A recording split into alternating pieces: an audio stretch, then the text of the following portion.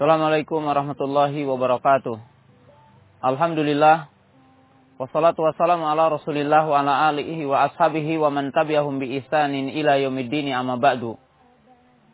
Qala Allah Ta'ala, Qul huwal qadiru ala ayyab'atsa alaikum adzaban min fawqikum aw min tahti arjulikum. Al-ayah. Pemirsa kaum muslimin yang dirahmati Allah Subhanahu wa taala, Allah Subhanahu wa taala menjelaskan di dalam surah yang ke-6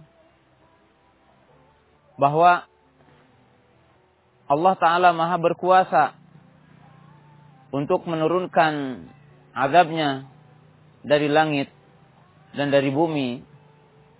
Seraya Allah Ta'ala berfirman, Qul huwal qadiru ala ayyab'atsa alaikum azaban min fawqikum aw min tahti arjulikum. Dialah Allah Subhanahu wa taala yang maha berkuasa untuk menimpakan azab kepada kalian dari atas langit dan dari bawah bumi. Kemudian Allah Ta'ala menutup dalam ujung ayat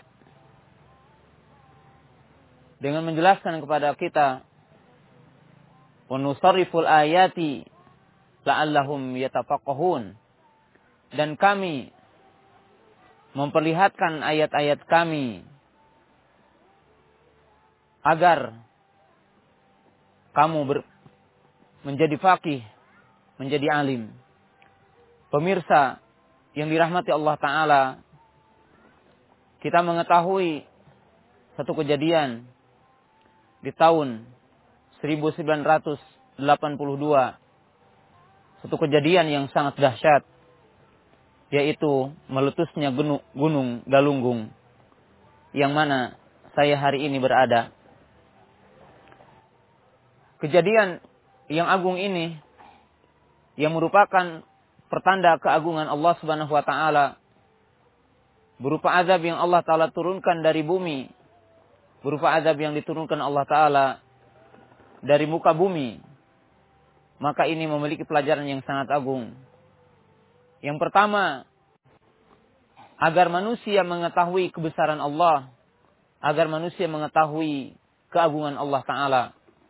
Sehingga di dalam ayat itu Allah berfirman, Qul huwal qadiru ala ayyab'atsa alaikum adzaban min fawqikum aw min tahti arjulikum. Di mana yang pertama, Allah Ta'ala menurunkan azab dari langit, seperti hujan, petir, kemudian hujan batu, dan yang lainnya. Kemudian Allah Ta'ala mengadab manusia dari bawah bumi, seperti gempa bumi, tsunami, dan sebagainya. Hal itu memiliki hikmah yang sangat agung. Di mana yang pertama, agar kita mengetahui kebesaran Allah Subhanahu wa taala. Kemudian yang kedua, agar kita mengetahui nikmatnya keamanan dan kedamaian.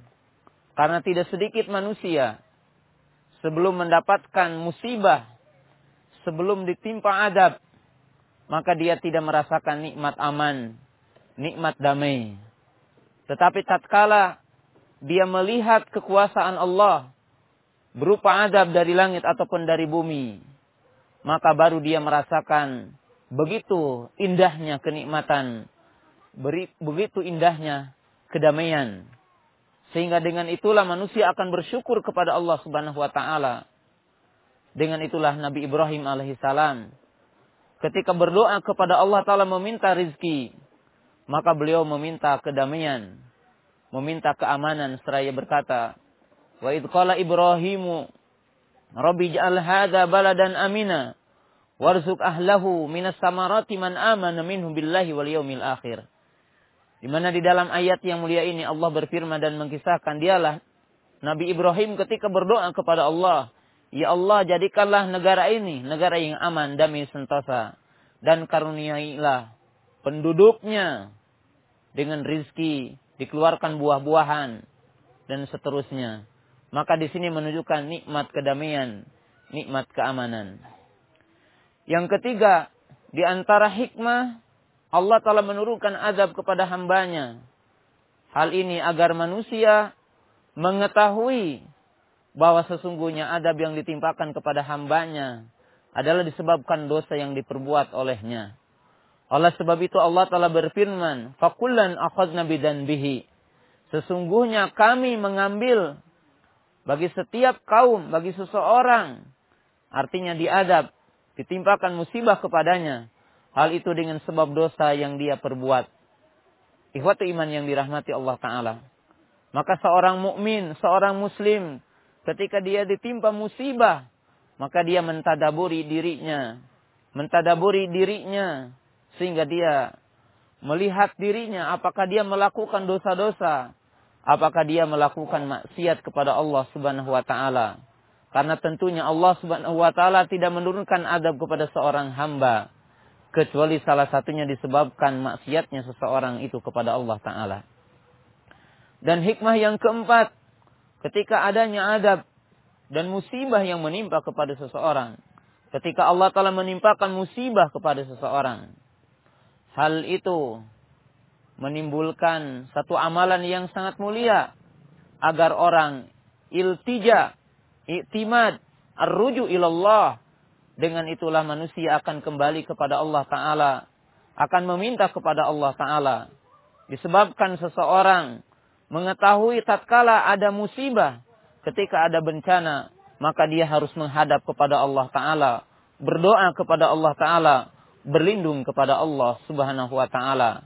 Dan di antara hikmah yang bisa kita sampaikan dalam kalimat yang singkat ini, dengan adanya musibah dan bencana yang menimpa kepada orang, di mana timbulnya ibadah yang sangat agung, yaitu as-sabru wal imanu bit takdir.